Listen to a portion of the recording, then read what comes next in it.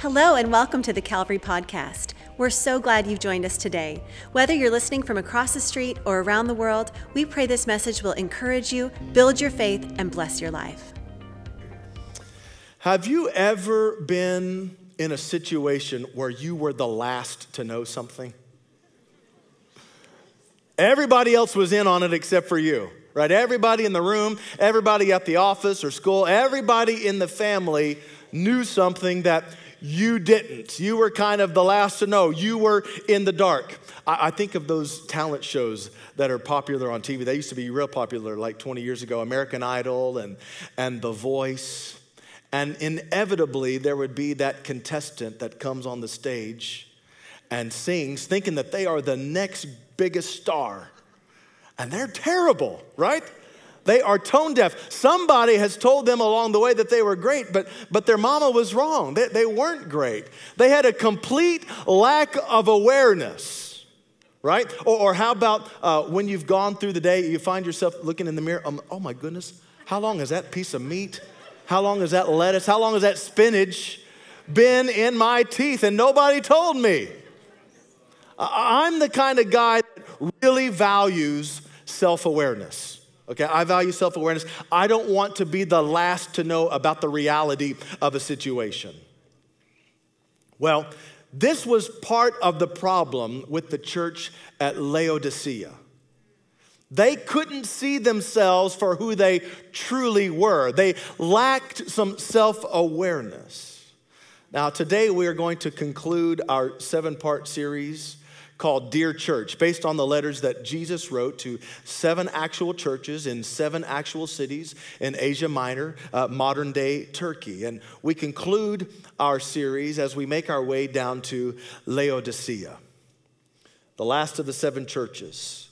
Now, if you've ever been curious as to what the condition of the church is going to be at the end times, we can look at the church of Laodicea.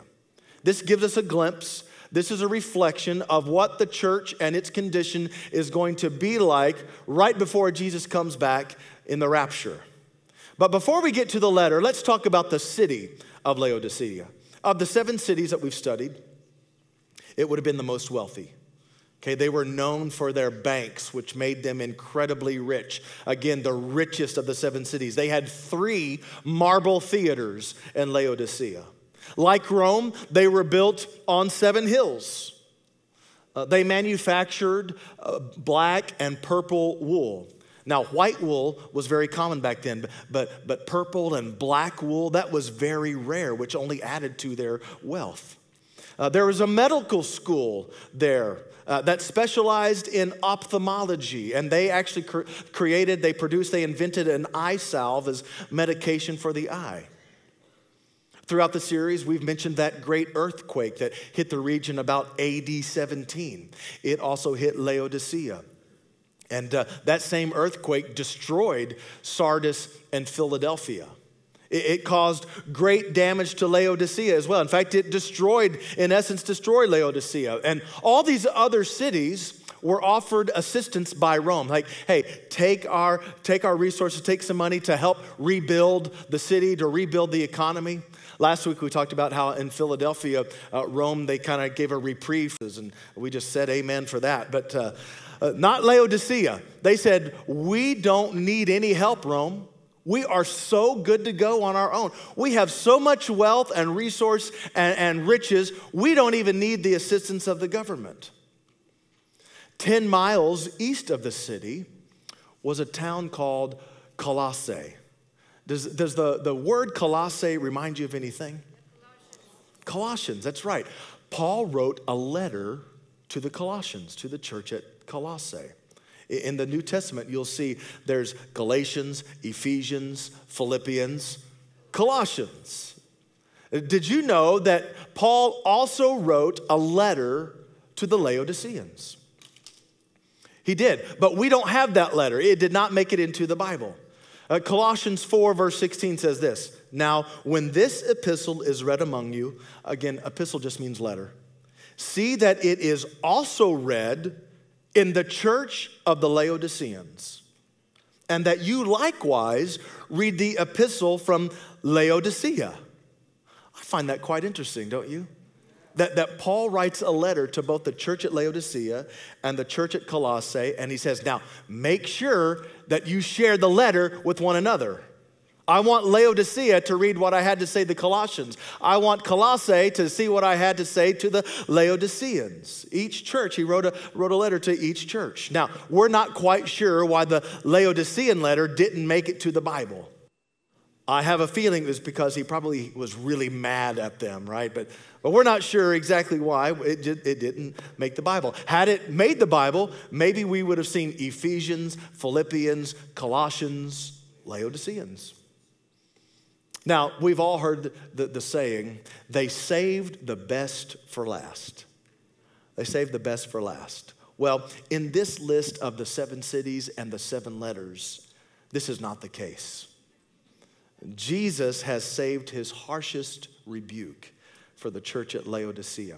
And his letter begins in Revelation 3, beginning with verse 14. It reads this, "And to the angel of the church in Laodicea write, the words of the Amen, the faithful and true witness, the beginning of God's creation."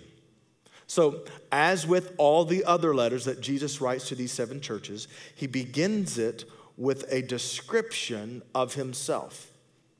He writes to these churches a customized description describing some of the attributes of Jesus. And so he begins by telling the church at Laodicea that he is the Amen.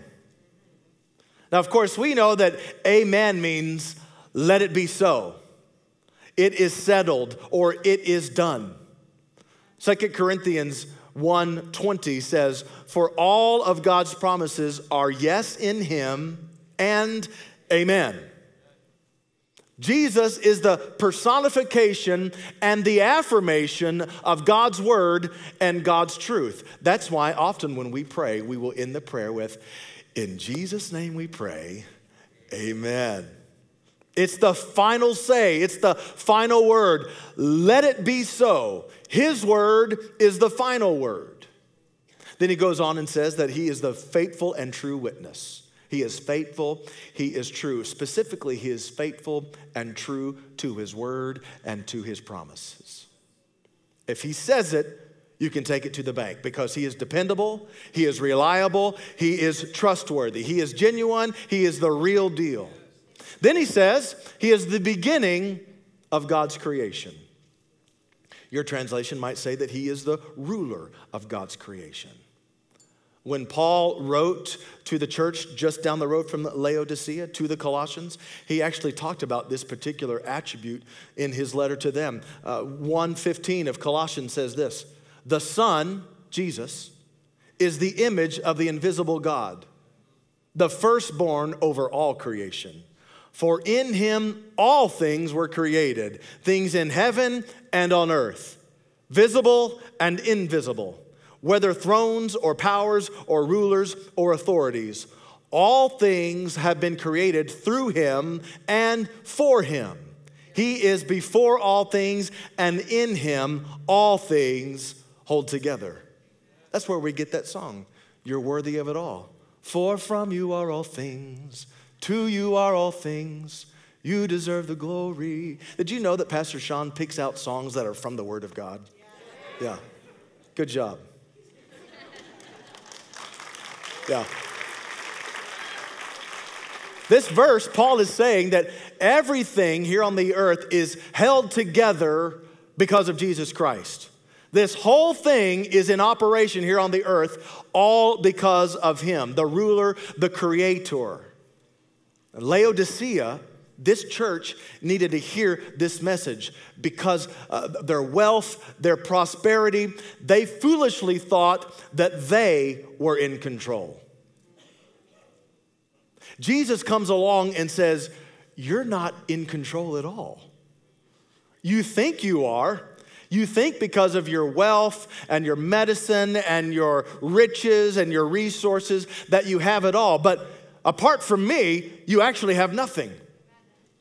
Because Jesus alone controls everything in creation.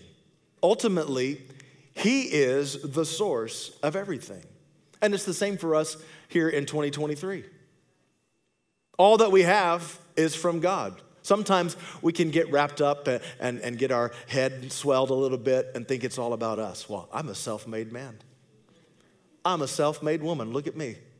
Look at what I've done. Look at what I've accomplished. When in reality, apart from Him, we can do nothing. Scripture says every good and perfect gift comes from Him. He's the source. He's the provider. In their arrogance, the church at Laodicea thought that they were big stuff.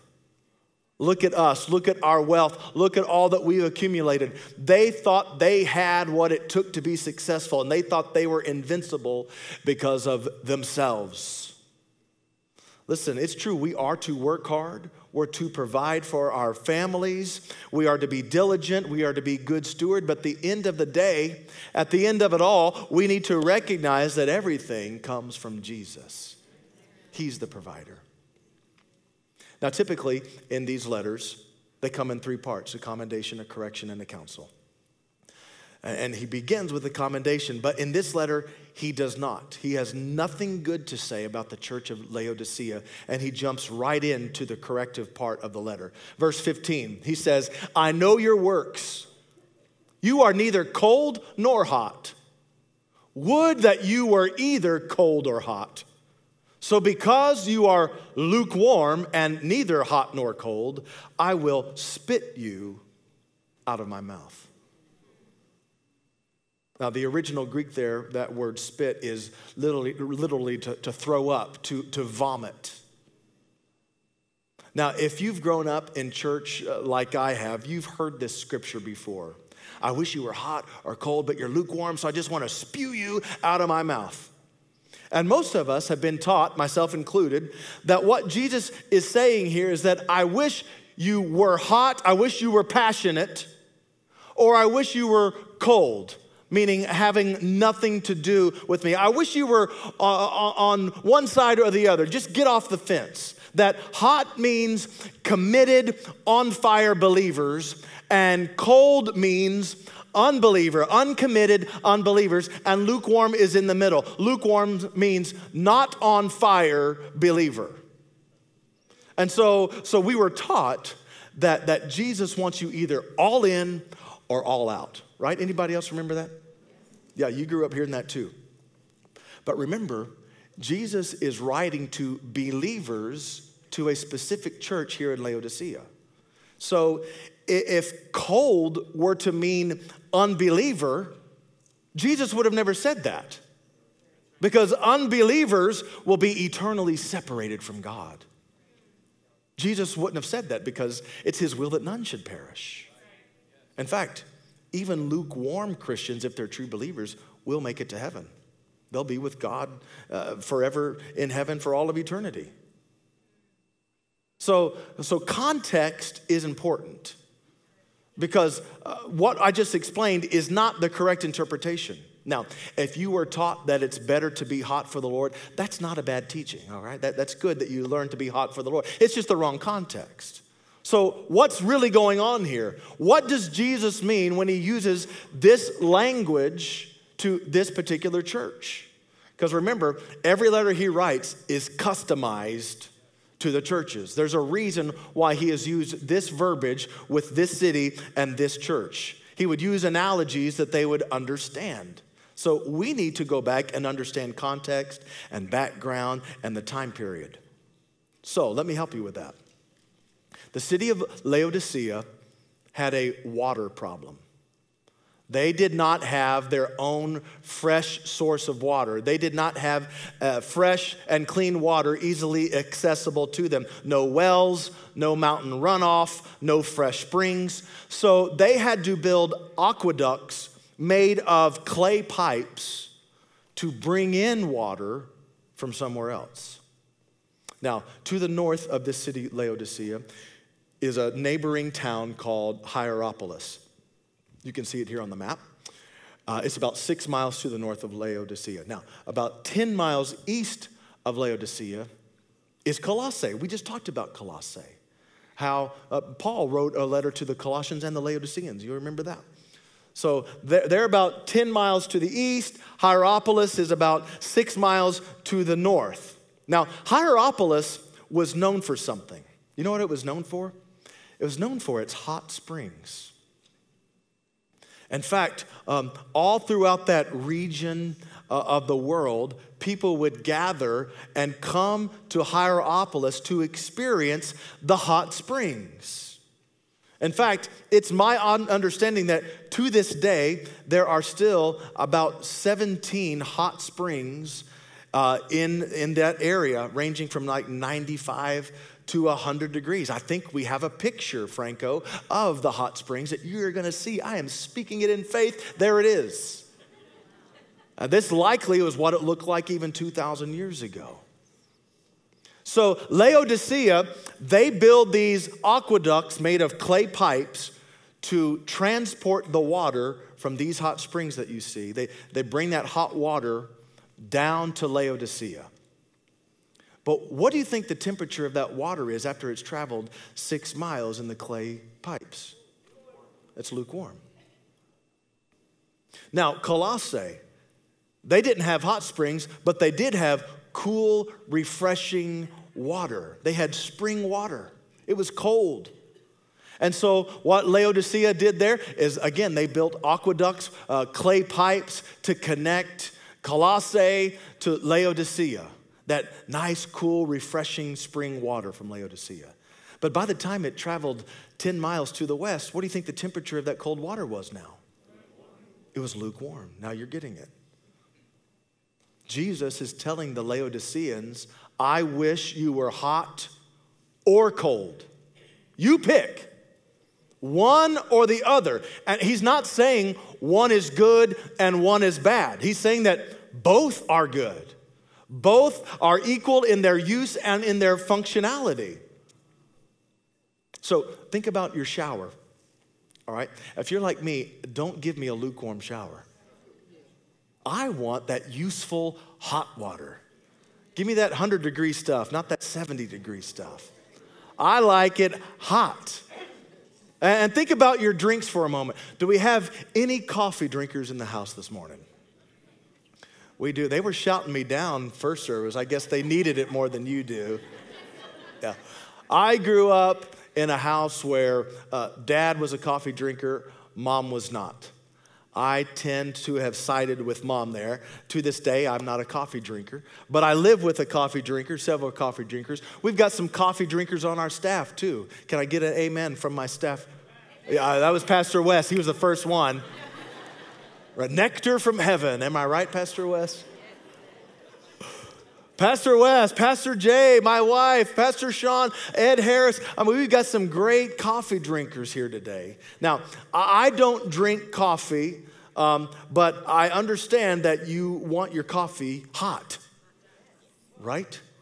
And if your coffee happens to get lukewarm, you want to spit it out of your mouth. You'll want to either throw it down the drain or put it in the microwave and heat it back up again so it gets hot. It's the same with me. I don't drink coffee, but I like a good hot chocolate or hot apple cider. I like it hot. Now, on the regular, I'm more of a cold drink kind of guy. Okay, I typically don't drink hot drinks, but cold drinks. So every morning, I pull a bottle of water from the fridge, and I begin every morning with a cold 34-degree, refreshing bottle of water. That's how I start my day. And then, I hate to admit it, but before lunch, I've already drank a nice, tall glass of Diet Dr. Pepper. Okay. It's cold. It's got a lot of ice in it. I even carry it in a container that keeps it cold for me. Okay, and then after lunch, I go to tea. I do usually a cold, sweet tea. And I find that very refreshing. Those cold drinks are, especially on those hot days, it just brings refreshing to you. In fact, my dad is one of those that when we go to the restaurant, he likes his coffee hot, but he likes his iced tea cold. He's the kind of guy that asks for iced tea, but he wants a separate cup just for ice. Any of you like that? Just bring me its own. You're not going to bring me enough ice, so just bring me a whole cup of ice. He likes it really cold. Now, what's not helpful, what's not refreshing is lukewarm drinks. Nobody likes lukewarm drinks. It makes you want to spit it out of your mouth. Nobody likes it. But hot drinks are useful. Cold drinks, they're useful. Hot drinks brings soothing and warmth when you're cold. Cold drinks are refreshing and cools you off when you are hot. So when we're around other people, especially unbelievers, how are we making God taste to those unbelievers? The way we carry ourselves, the way we carry our faith and carry the name of Jesus, is it refreshing to them? Is it warming their cold hearts? Or is it lukewarm, like, I don't want any of that? You know what else about the water from Laodicea? Not only was it lukewarm, there would be so much sediment and minerals and even particles that would come from the clay pots or the clay pipes that by the time it got to Laodicea, sometimes your drink might have a lot of that nasty stuff in there. And if you would drink it, it had all that stuff in there. It would literally make you want to what? To vomit. When our body vomits, it's rejecting something that's not good for us. It reacts to the bad stuff by trying to get rid of it as quickly as it can. It vomits, it throws up. So for Laodicea, their prosperity led to spiritual laziness, unconcern, neglect, and Jesus, in essence, was rejecting their kind of Christianity.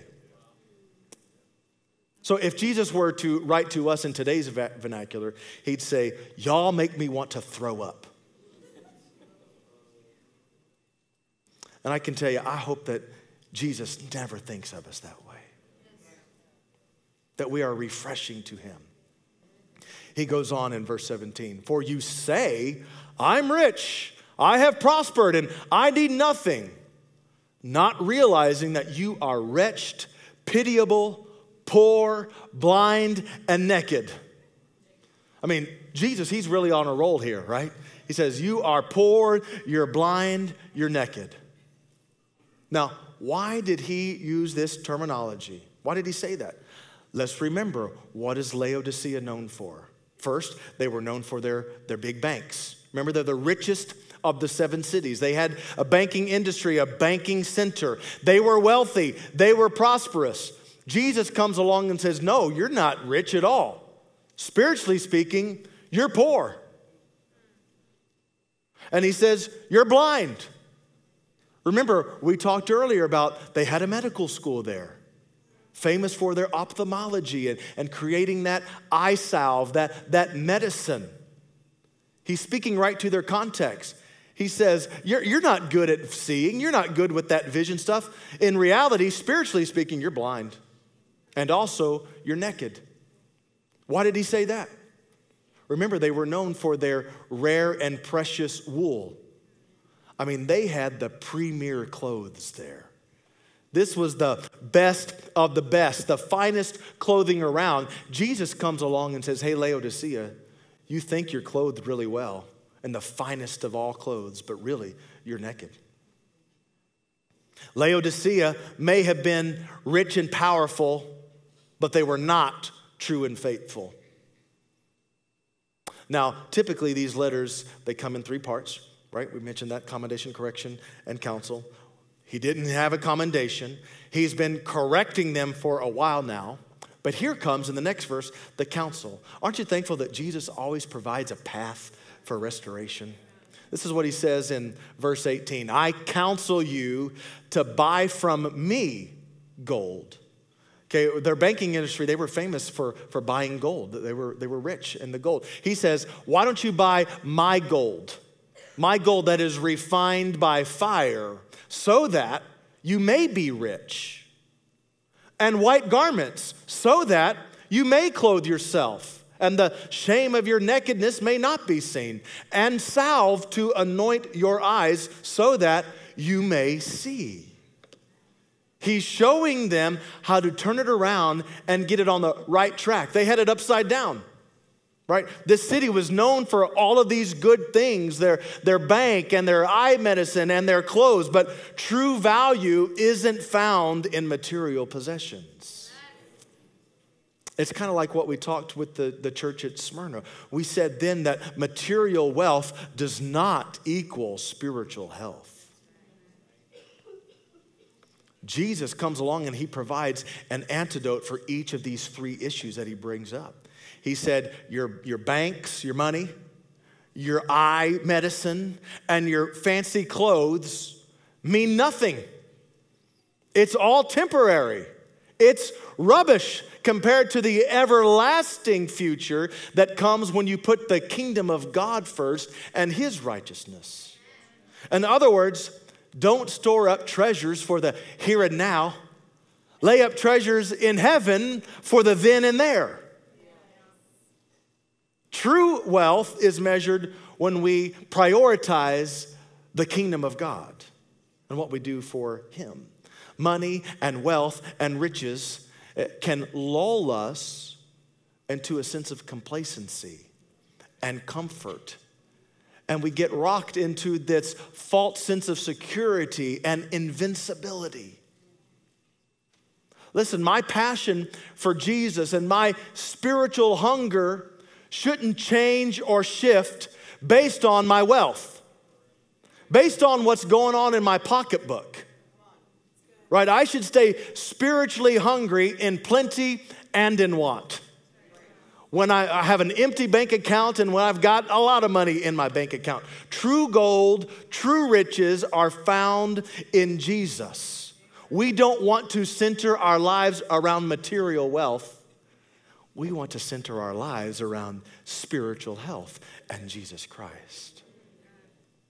Then in verse 19, he goes on, those whom I love, I reprove and discipline.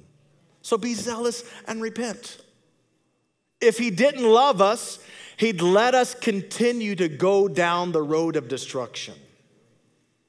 But the Lord disciplines those that he loves. Because I love you, I'm going to tell you the truth.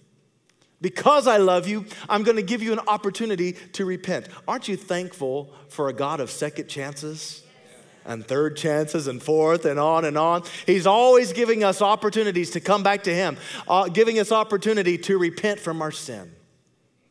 Then comes another verse, verse 20. This is probably one of the most well-known verses in all of the New Testament. He says this, behold, I stand at the door and knock.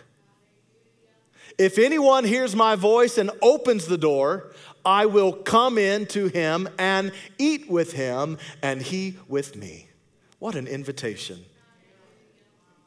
Now, many of us, we've taken this scripture and we use it as a tool in evangelism when we're trying to bring people to Jesus. And we're trying to close the deal like, okay, now listen, Jesus, he's knocking on your heart's door right now. He's just on the other side of that door. Will you open it up and let him in? If you'll do that, if you'll let him in, if you open that door, you're going to get saved. And while the concept is correct, the context is not. Remember to whom Jesus is writing here. He's writing to his church. Specifically, he's writing to the church of Laodicea. These are church people that he's trying to get a hold of. So that must mean that somewhere along the way, they must have dismissed Jesus from their church, from their midst. The Laodicean church must have disinvited Jesus. He must have been excused from their gatherings and their church services. He must have been kicked out from their ministries and their messages. He wasn't the center of their life and their church. Now remember, the church of Laodicea, it's a glimpse, it gives us a picture as to what the church of the end times will be. We find in general a very lukewarm church. A church that has dismissed Jesus from our meetings, that have dismissed him from our prayers. We lack passion for the Lord. Much of his church is no longer faithful to his name and faithful to his word. Can I tell you that our commitment at this church is that we would remain a Christ-centered church? And yes, if we are to be a viable church that is about the kingdom of God, we must keep Christ at the center of it all. Notice what Jesus says. He says, I want to come in and I want to eat with you. Some translations say there, dine, the word dine. Dinner is where we get that word from, right? I want to come in. I want to have a meal with you. To dine means more than just to share a meal. It's more than eating. It's an invitation to have deep, intimate, personal, meaningful relationship with Jesus. The church at Laodicea obviously wasn't experiencing that level of intimacy and relationship with Jesus. And so Jesus finds himself on the other side of their door. But I just love how loving Jesus is. He still hangs out at the door, right? He could have said, peace out. I'm gone. I'm out of here. Y'all do you. But he stayed at the door. He's so patient and kind and loving. He continues to knock at our heart's door. I want to have a relationship with you. I want this thing to go a little bit deeper. I don't want this lukewarm, kind of shallow relationship. I want to go deeper with you. Jesus just wants in his church. Listen, it's his church anyways. Why wouldn't he want in? It's like, this is my church. I want in. Other translations use the word sup. I will come and sup with it. That's where we get that word supper, a dine, dinner. The audience back then would have known that breakfast was typically a really light, probably on the go meal. Like I just grab a piece of fruit to go, grab a little Pop-Tart and I'm on my way. And then lunch was very light as well. You know, typically maybe a piece of fish, a little bit of bread. And this audience would have also known that dinner, supper, that was the big deal. That was the highlight of the day. That was the main event. It was more than just eating. It was more than feasting. It was a long, leisurely, sometimes lasting 3 hours or more. It was more than a feast. It was fellowship. It was fellowship. That's what Jesus wanted then for the Laodicean church. And that's what he wants now for us. Intimate relationship with him. But we must open the door. We must hear his voice. We must hear the knocking. And then it's on us to open the door, right? Because Jesus is such a gentleman. He's not just going to barge in. He's given us free will. We get to choose whether or not we're going to have fellowship and dine with him or not.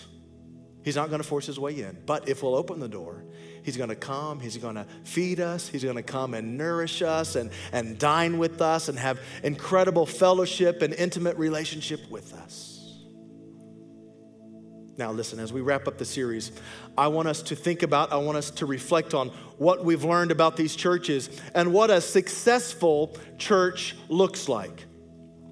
If you've been here for the series, you'll know that Jesus had some strong admonishment for 5 of these churches.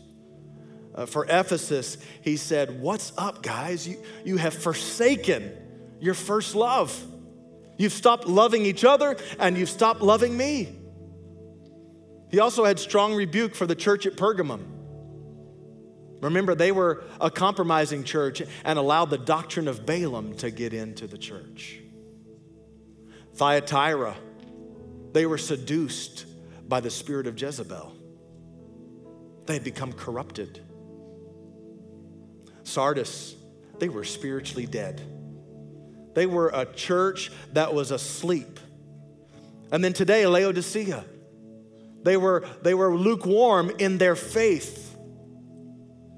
Now, Laodicea, they were rich and powerful on the outside, but the reality was that they were not true. They were not faithful at all. Now, these other two, Smyrna, Philadelphia, the outside world would have ridiculed them. Like, those are the loser churches. Jesus had nothing but commendation for them, if you remember. Hey, Smyrna, I know you've been persecuted, but keep on keeping on.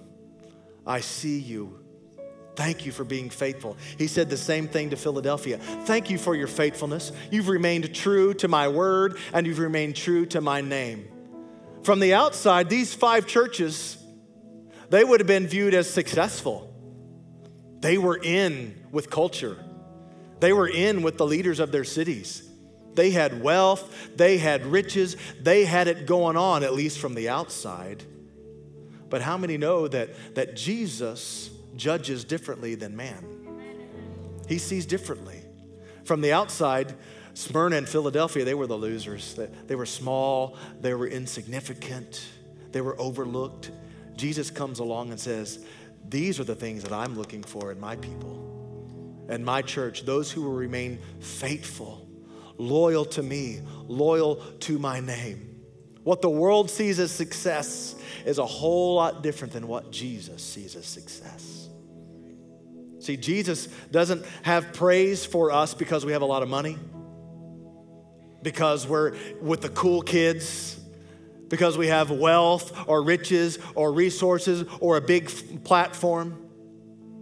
The Lord Jesus praises those that resist false doctrine, that resist false teachers, that remember their first love, that remain faithful even in the face of persecution, that persevere, that refuse to bow the knee to culture, that remain faithful to his name and faithful to his word, who care more about spiritual health than worldly wealth.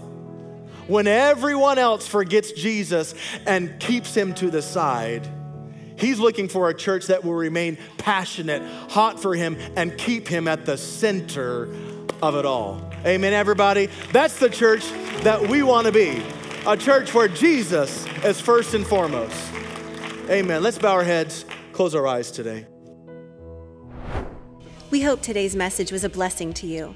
If you'd like to connect with us, please visit calvarymd.com and fill out the connection card in our website. We'd love to partner with you on your spiritual journey. We'll see you right back here next week.